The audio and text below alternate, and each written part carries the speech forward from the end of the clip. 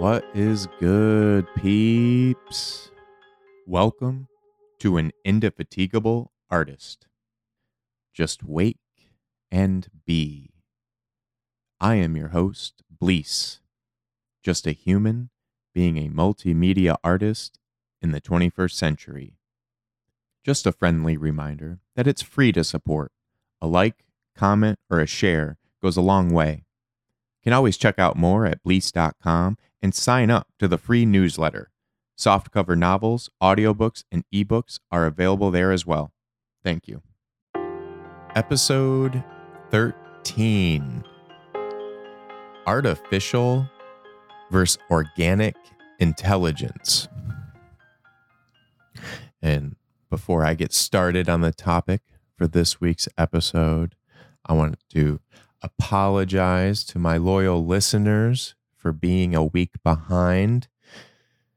This month has been one giant roller coaster with sudden drops, rapid rises, spins, going upside down, off the track, high speed, dead stops, and everything in between.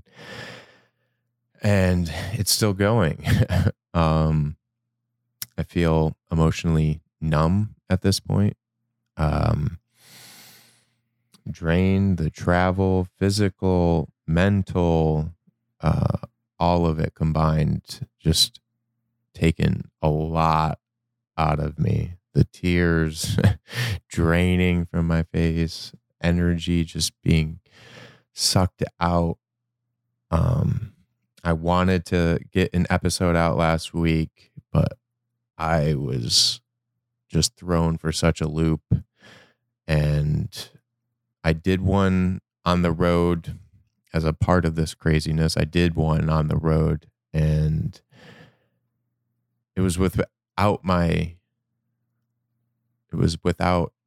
microphone, and I didn't like sacrificing the quality of the podcast episode in that way. It was good to try it and see if it could be done if needed. So it was really an experimental episode, just to try it. And, I was able to do it all on my phone, recorded on my phone, uploaded on my phone. So it was a learning process, that episode. But chose not to do that again and to just wait and hope everyone understands, having to travel on a day's notice, just flipping my schedule all upside down. But for those that are not aware, I had to attend a funeral last week and give a speech at it.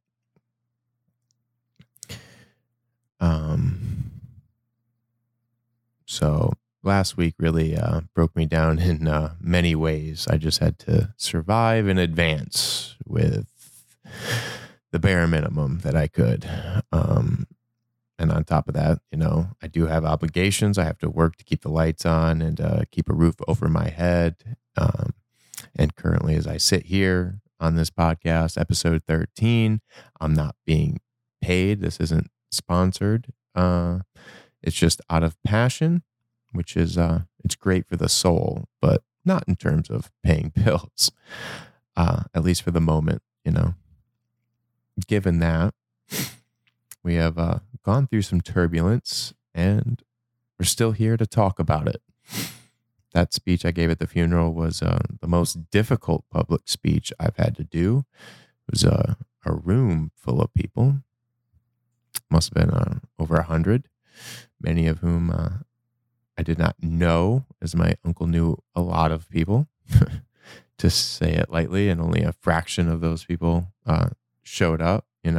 There could have been a lot more.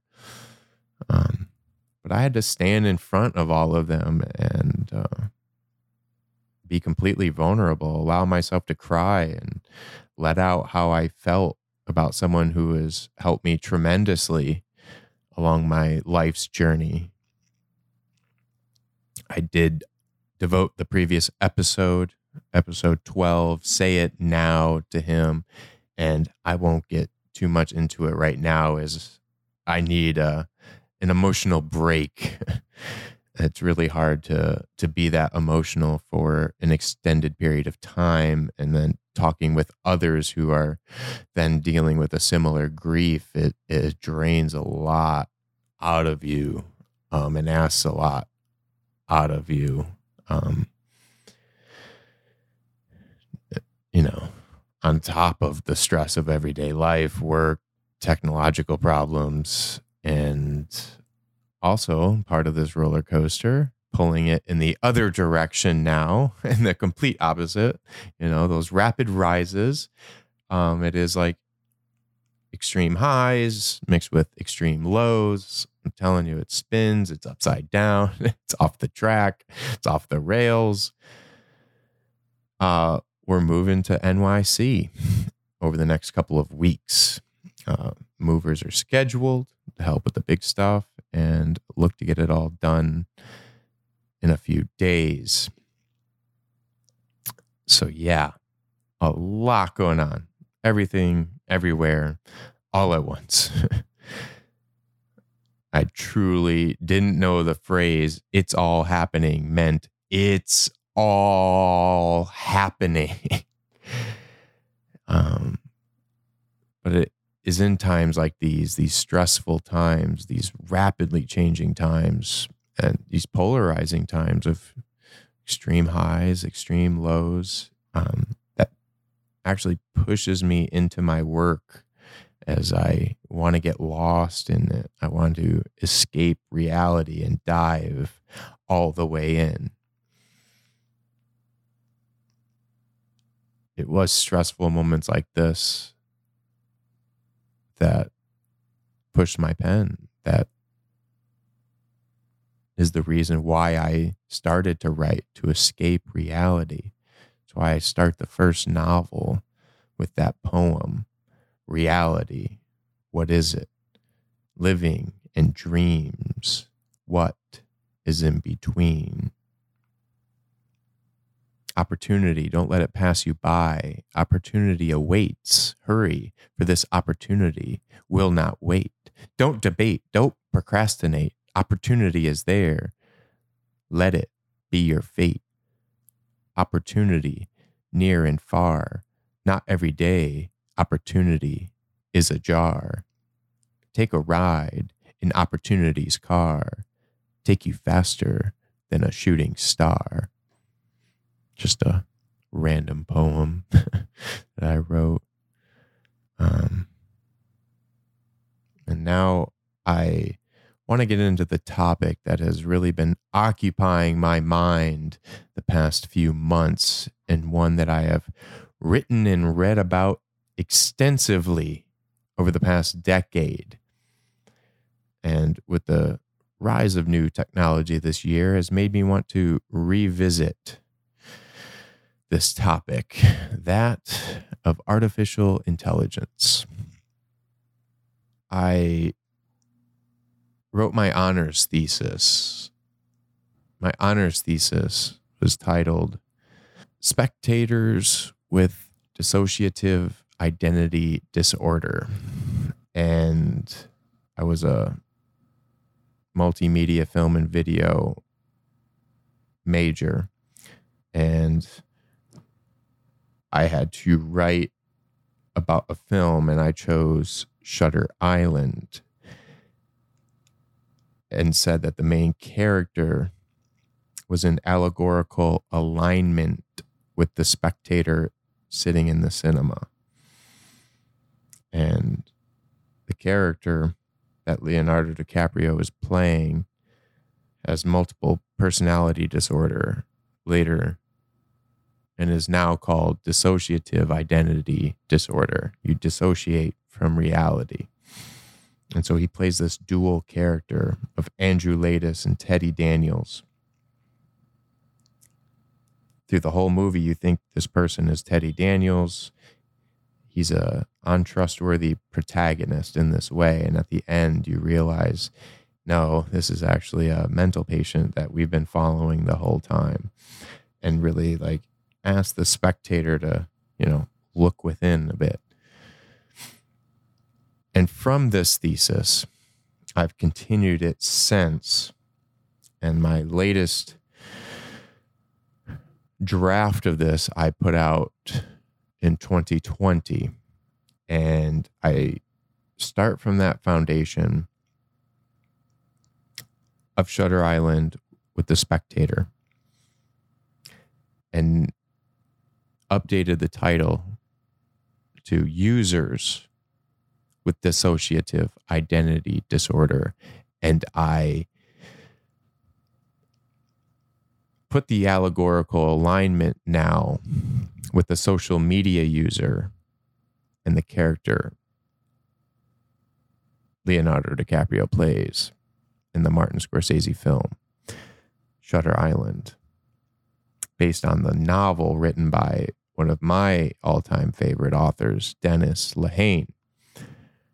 And having read the book numerous times, seeing the movie numerous times, studying each scene, each line that they say, reason why they say it. And when you compare all of the parts of the film, the plot, outside of the plot, all of the shot changes, the technicality of making this film, and the psychology behind writing a character like that, there's a lot of connections you can make in this argument. And you can go to Bleast.com and download for free this thesis paper that I put together and published in 2020. But I do want to hit on some of that here as returning to it and where I was in 2020 and where, I'm at now. This thesis was always going to be ongoing and will certainly have to be added to, as time progresses and as technology progresses. But it's interesting to see like where I was then and, what has happened since. And, people I study like Ray Kurzweil and his theory of singularity, and talking about artificial intelligence. So I posed this question in this thesis paper. How can humans intellectually compete with the exponential rise of artificial intelligence that will one day surpass Homo sapiens on the evolutionary scale? The time to stop comparing with humans in the past and start comparing our present selves with humans in the future is now. What influence has all the media on this planet, albeit books, music, films, and social media, had on the psychological profile of humans? What parts of those media have helped humans evolve, and what parts of those media have been manipulated to control human behavior that has hindered progress? And for those skeptical of this technology, of artificial intelligence, fearful of it, I then ask the question, what is the difference between artificial intelligence and organic intelligence? Is it found in emotional intelligence? Ray Kurzweil asks, what is intelligence? And his view is that intelligence is the ability to use optimally limited resources, including time, to achieve such goals. A goal may be survival, evade a foe, forage for food, or find shelter. Or it might be communication, relate an experience, evoke a feeling, to seek transcendence, create an image, compose a passage, or it may be a personal expression with no clearly right answer. Now, looking back at the past 100 years, then, have humans confused technological progress with their own progress? Humans are able to accomplish their goals in the short term by creating new technology, but in the long term, is it not technology that is exponentially advancing at a much faster pace than Homo sapiens? Kurzweil argues, yes, and that one day computerized artificial intelligence will surpass that of Homo sapiens, meaning they will be able to process and disseminate information so fast that humans will not be able to keep up. Back to the question, what is the difference between artificial intelligence and organic intelligence? In this current draft of my thesis paper, with the first draft being published in 2015, the second draft published in 2020, and this third draft being written before you in 2023. I will be referencing and asking ChatGPT questions to see what it thinks, see what answers it gives to questions that I posed back in 2020. And I want to dissect the answers it provides. So I asked it the question, what is the difference between artificial intelligence and organic intelligence? It says AI and organic intelligence refer to two different types of intelligence, one being created by humans through technology, and the other being a natural form of intelligence possessed by living organisms, particularly humans. AI refers to the ability of machines or computer programs to mimic human-like intelligence, such as the ability to perceive, reason, learn, and make decisions. AI systems are designed and trained by humans to perform specific tasks or solve specific problems. AI can be categorized into different types, such as machine learning, natural language processing, computer vision, and robotics, among others. AI can be narrow or specialized, where it is designed to perform a specific task, or it can be general, where it is capable of performing a wide range of tasks. Organic intelligence, also known as human intelligence, is the natural cognitive ability possessed by living organisms, particularly humans. It involves the complex interplay of various cognitive processes, such as perception, reasoning, learning, memory, creativity, and decision-making, which allow humans to understand, interpret, and interact with their environment in a highly adaptive and flexible manner. The main differences between artificial intelligence and organic intelligence include origin. AI is created by humans through technology, whereas organic intelligence is a natural attribute of living organisms, particularly humans. Design and training. AI is designed and trained by humans through programming, data, and algorithms, while organic intelligence is shaped by biological evolution, genetics, and environmental factors. Flexibility and adaptability.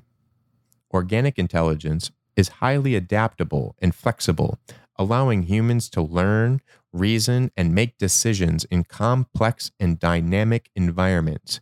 AI, on the other hand, is typically designed for specific tasks or problems and may lack the same level of adaptability and flexibility. as organic intelligence. Consciousness and emotion. Organic intelligence involves consciousness and emotions, which are complex cognitive processes associated with human experience and subjective awareness. AI, on the other hand, lacks consciousness and emotions as typically defined in human terms.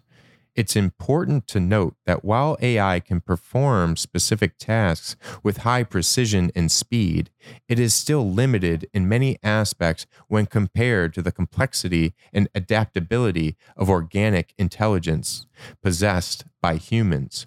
However, AI continues to evolve rapidly and has the potential to impact various aspects of society and human life in the future.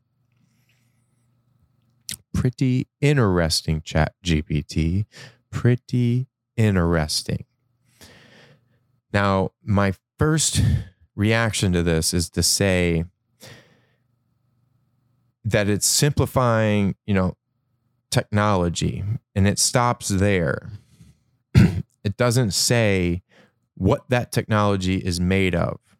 And I see computers and all technology as still coming from this earth, using some of the same materials that can be found in our bodies, using similar processes that can be found in our minds, albeit at a much slower rate, but that processing rate is rapidly increasing. And with ChatGPT, we're seeing information being displayed in a coherent way. The software is able to put together sentences on its own, only using a prompt from the user or a question, as is the case in what I just gave it. And one of the issues I guess I have, with social media is its ability to get people to work for free. And these platforms are able to capitalize on this free labor. These AI language models are an extension of that. And they would not exist without human labor. And that isn't coming from me. That is coming from ChatGPT. So referencing again, coming back to that thesis paper, it starts by making an allegorical connection between the film Shutter Island and spectators at a cinema. I argue that Leonardo DiCaprio's dual character in the film is like that of the spectator sitting down in a darkened theater. They have their own identity, then they are delving into the story, and in the case of Shutter Island, the mind of an untrusty protagonist. In my thesis paper, I state that Shutter Island marked the next evolutionary step for spectators, the moment when Plato's prisoners became Martin Scorsese's mental patients.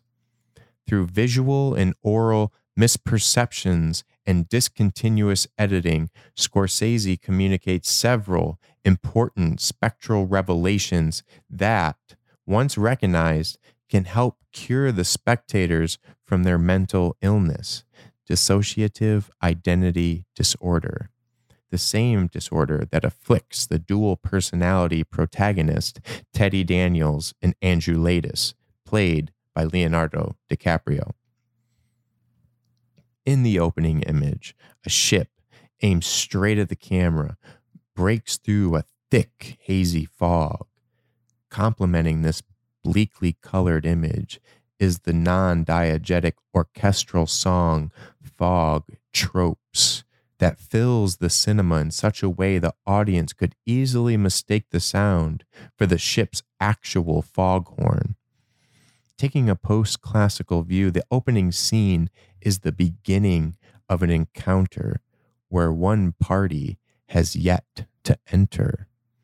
The film cuts from the ship with water splashing to a mirror shot of Leonardo DiCaprio, who splashes his face with water and says, "Get yourself together, Teddy." A significant line due to the fact that the character DiCaprio is playing is actually named Andrew Laeddis, not Teddy Daniels. It's also significant that he splashes water in his face as this begins the leitmotif that is seen throughout the film. Water in the film is a metaphor for Andrew Laetus's fantasy, his delusion, the one he chooses to live in instead of facing the truth. For it was the water where he discovered his children, that his wife Dolores had drowned. The truth was too traumatic for him to overcome and understand. The pain he felt after he had to kill his wife after she drowned their children caused him to dissociate from himself, to live in an alternate reality. Once the theme of water is recognized as a visual metaphor, various instances can be seen throughout the film. Take the jump cut when DiCaprio's character is interrogating Bridget Kearns, another patient.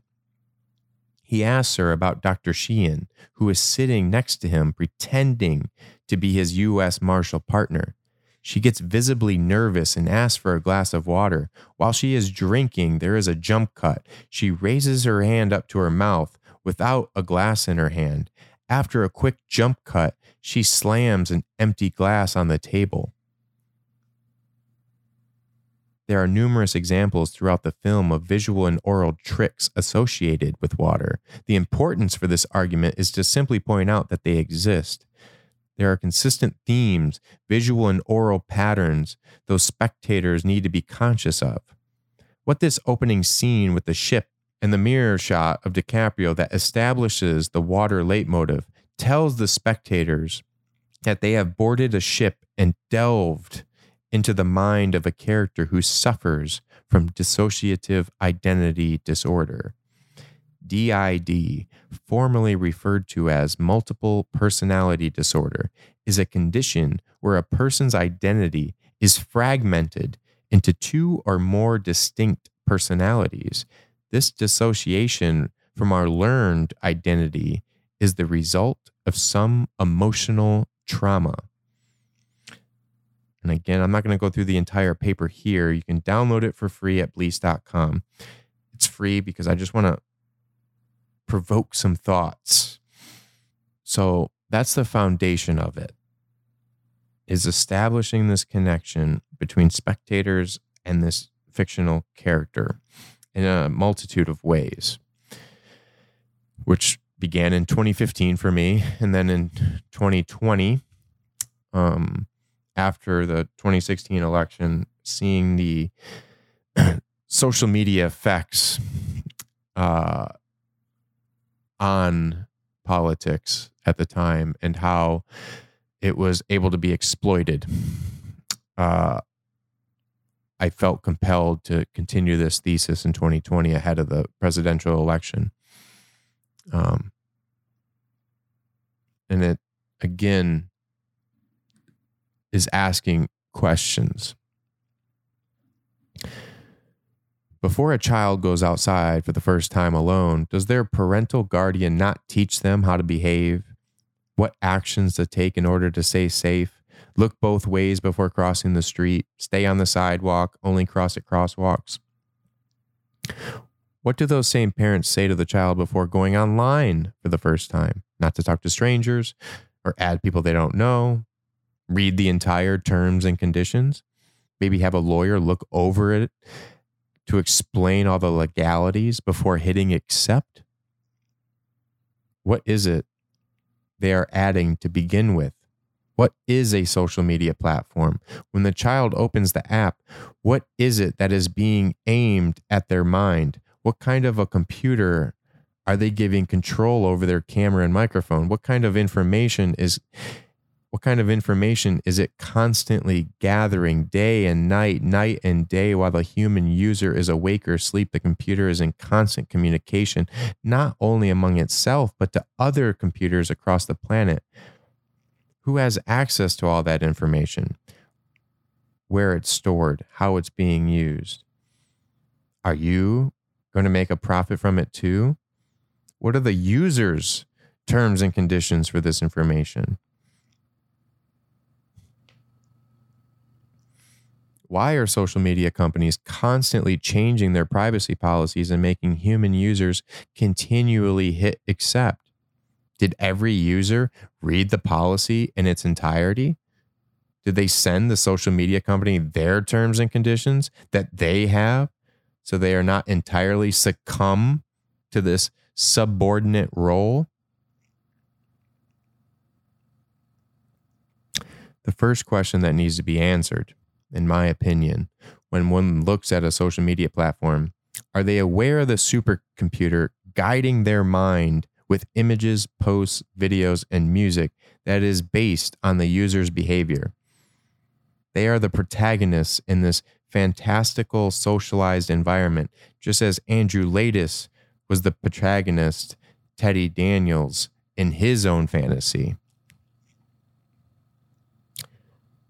This current social media environment, Web 2 as many call it, is a combination of all the various media that preceded it: the radio, animation, television, music, internet, newspaper.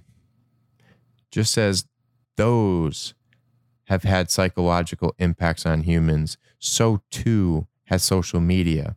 Except by combining all of them, this effect is multiplied in efficiency. This is my argument right now in 2020, the year that I wrote this latest thesis paper. So this is quoting that. I argue that human labor is being given for free so that these supercomputers can learn human behavior. In the short term, social media platforms are able to sell this information on behavior to paying advertisers or other paying countries, as was the case with Russia in 2016. In the long term, these social media platforms are collecting information needed to program artificial intelligent computers in the near future. Again, this was written in 2020. Right now, these neural net paradigms are rather ignorant. The term bot page is becoming more and more prevalent, yet they are able to be spotted rather easy by investigators, i.e. Twitter cracking down on bots. But what if they weren't easy to identify? What if there comes a time when a human face is able to speak and think for itself? These bot pages, instead of just having written posts or reposting other videos, were able to create their own. Again, written in 2020. Now look at the past 3 months: Synesthesia, Midjourney, ChatGPT. Could write a script, could have Synesthesia read it. Look at all the face swapping posts people do, the masks that Snapchat and Instagram are able to put on human users' face. This behavior is all being learned. Now in 2023, I ask ChatGPT about this. The following is my questioning and ChatGPT's answers that it gave. So I write, give me a second.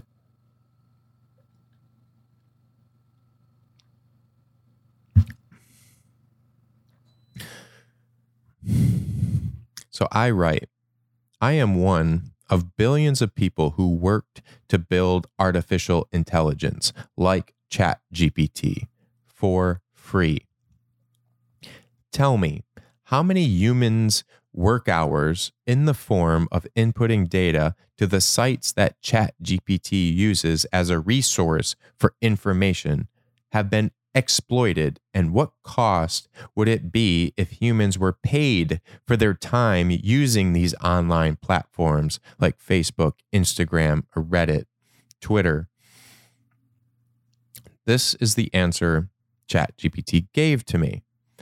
As an AI language model, I don't have direct access to data on the number of human work hours spent inputting data to websites used by ChatGPT, nor do I have information on specific platforms like Facebook, Instagram, Reddit, or their resource usage.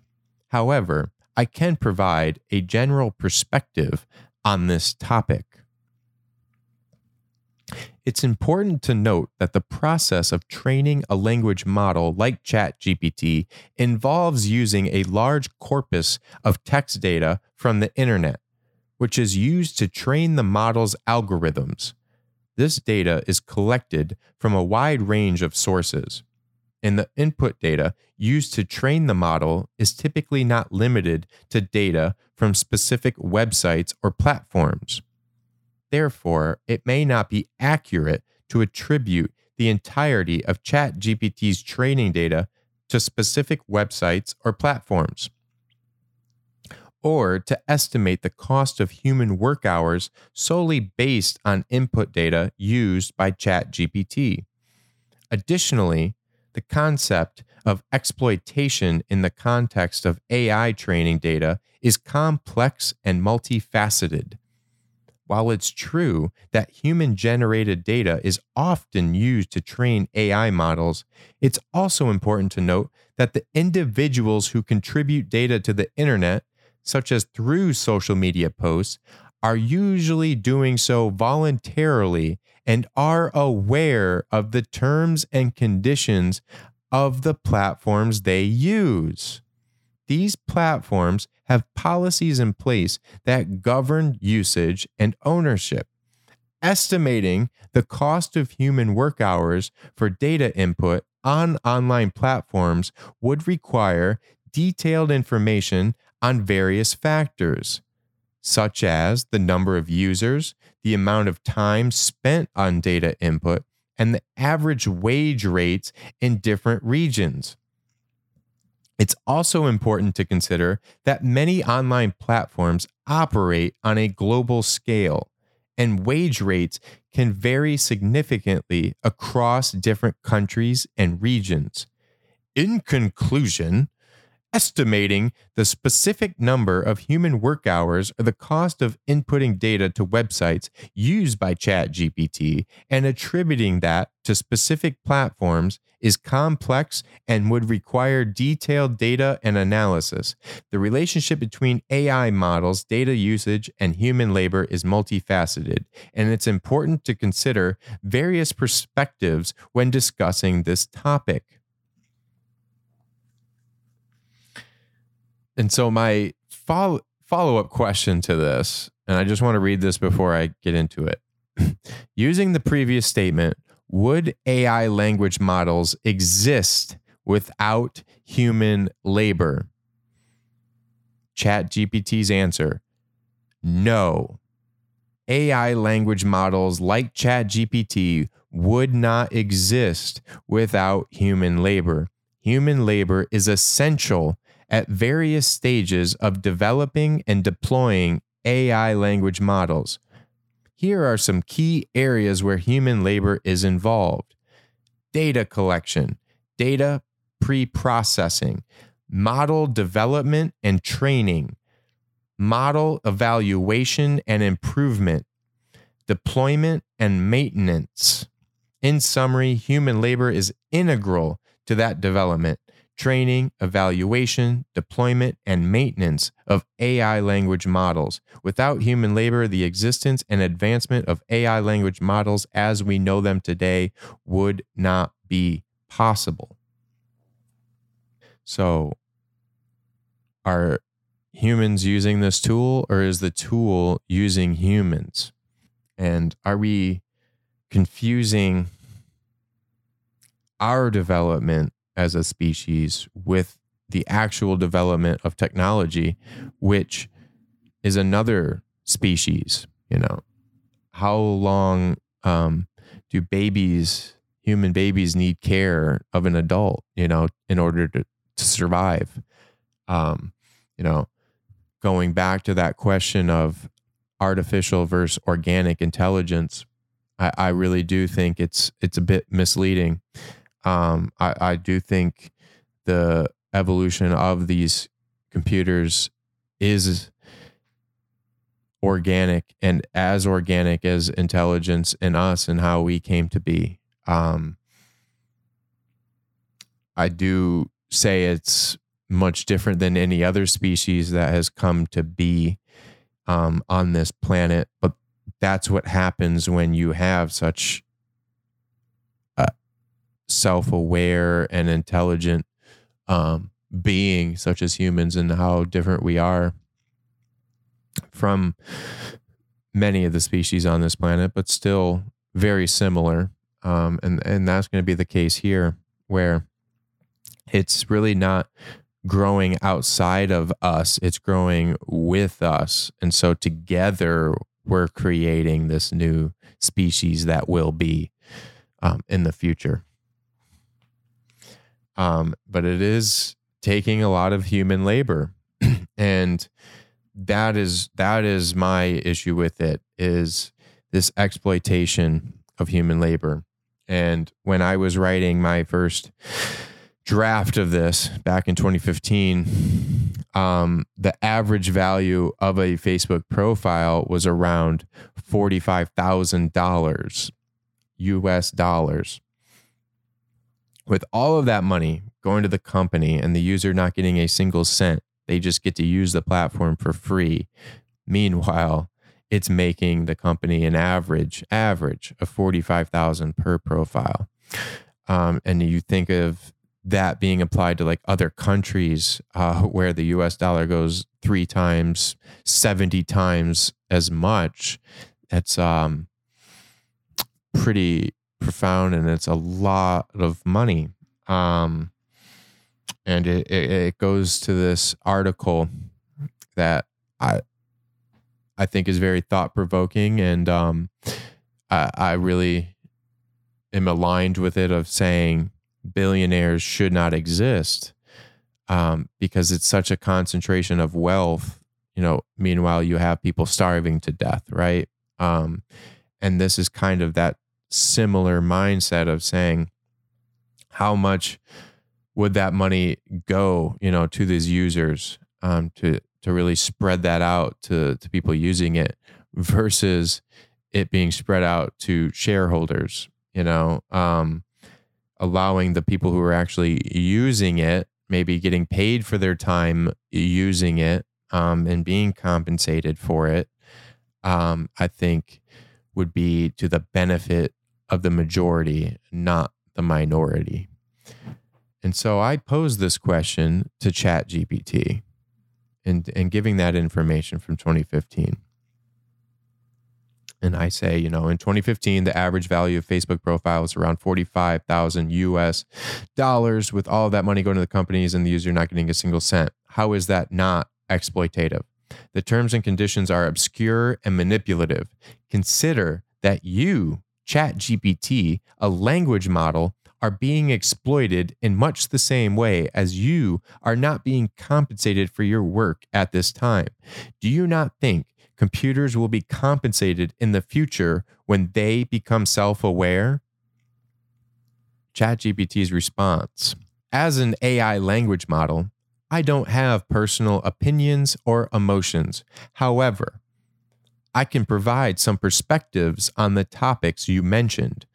The issue of compensation for user-generated data on social media platforms such as Facebook is a complex and multifaceted topic. Social media platforms typically have terms and conditions that users agree to when they sign up, which outline how user data is collected, used, and shared. Users often provide their data voluntarily in exchange for using the platform's services, which may include access to a network of connections, content sharing, and communication with others.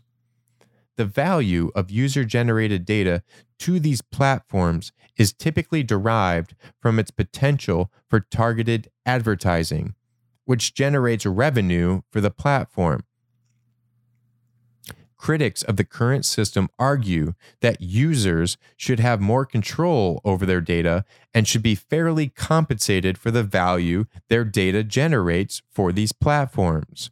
They raise concerns about issues such as data privacy, ownership, and transparency in the way data is used by social media companies.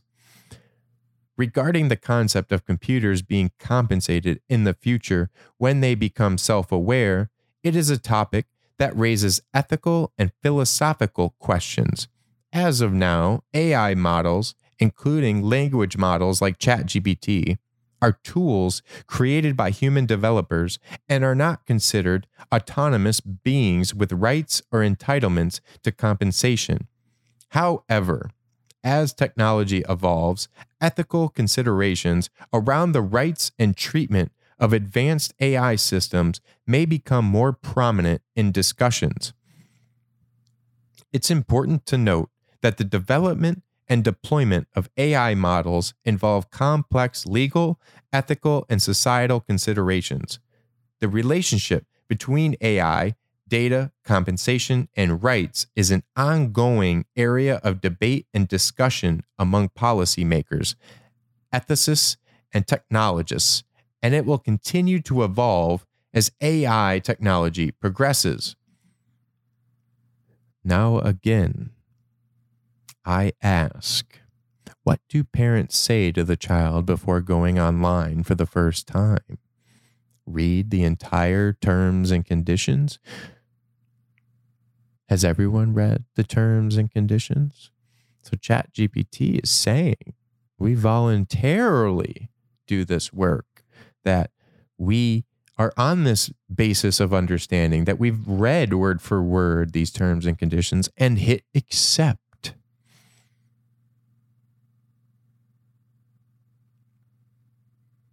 When writing that last draft of my thesis paper in 2020 and seeing the attack by an adversarial country in 2016, I felt the next space race, the next nuclear arms race would be that of artificial intelligence, that data collection, the importance of information. It would mean more data collection at a rapid rate, more data input, and how I see it, more free human labor. But as ChatGPT points out, that is voluntarily accepted by the human user. So did you read it carefully? Do you know the terms and conditions on your own? What are you getting out of that transaction? I want to close out here with a poem that I include in the thesis paper that kind of encapsulates how I feel about this moment in time for our species as a whole.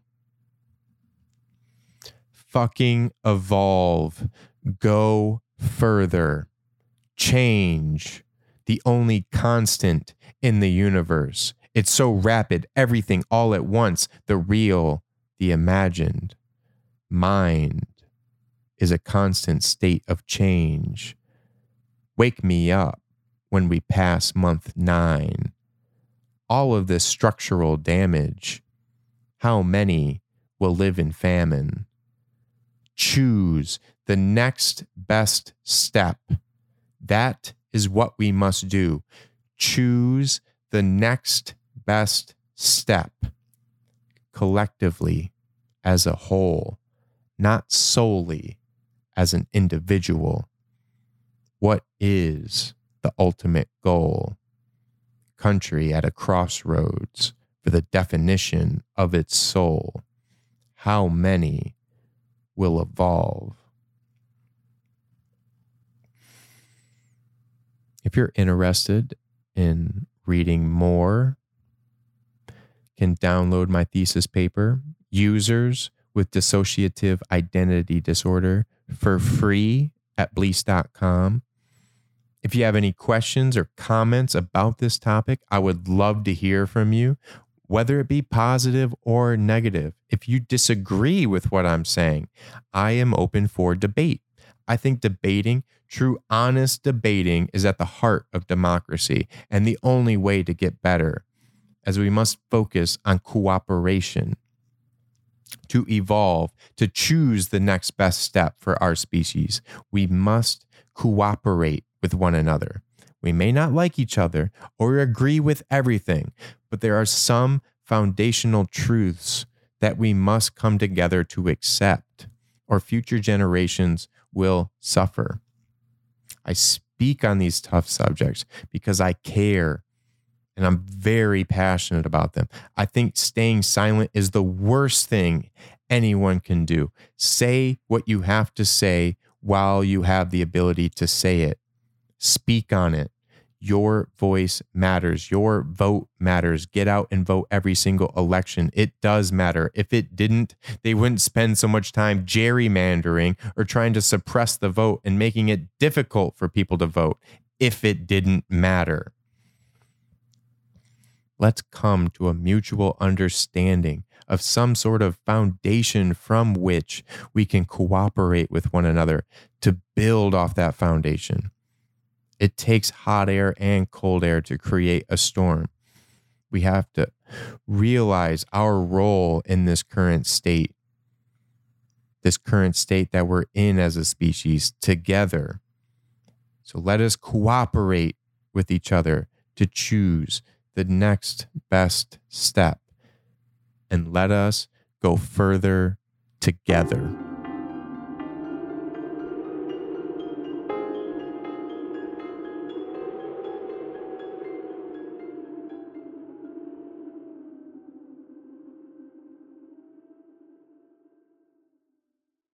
Thank you for listening. Be sure to like and comment. It's free to support. A like and a share goes a long way. Softcover novels, audiobooks, and ebooks available at Blease.com. Let's go further together, one step at a time. See you next week.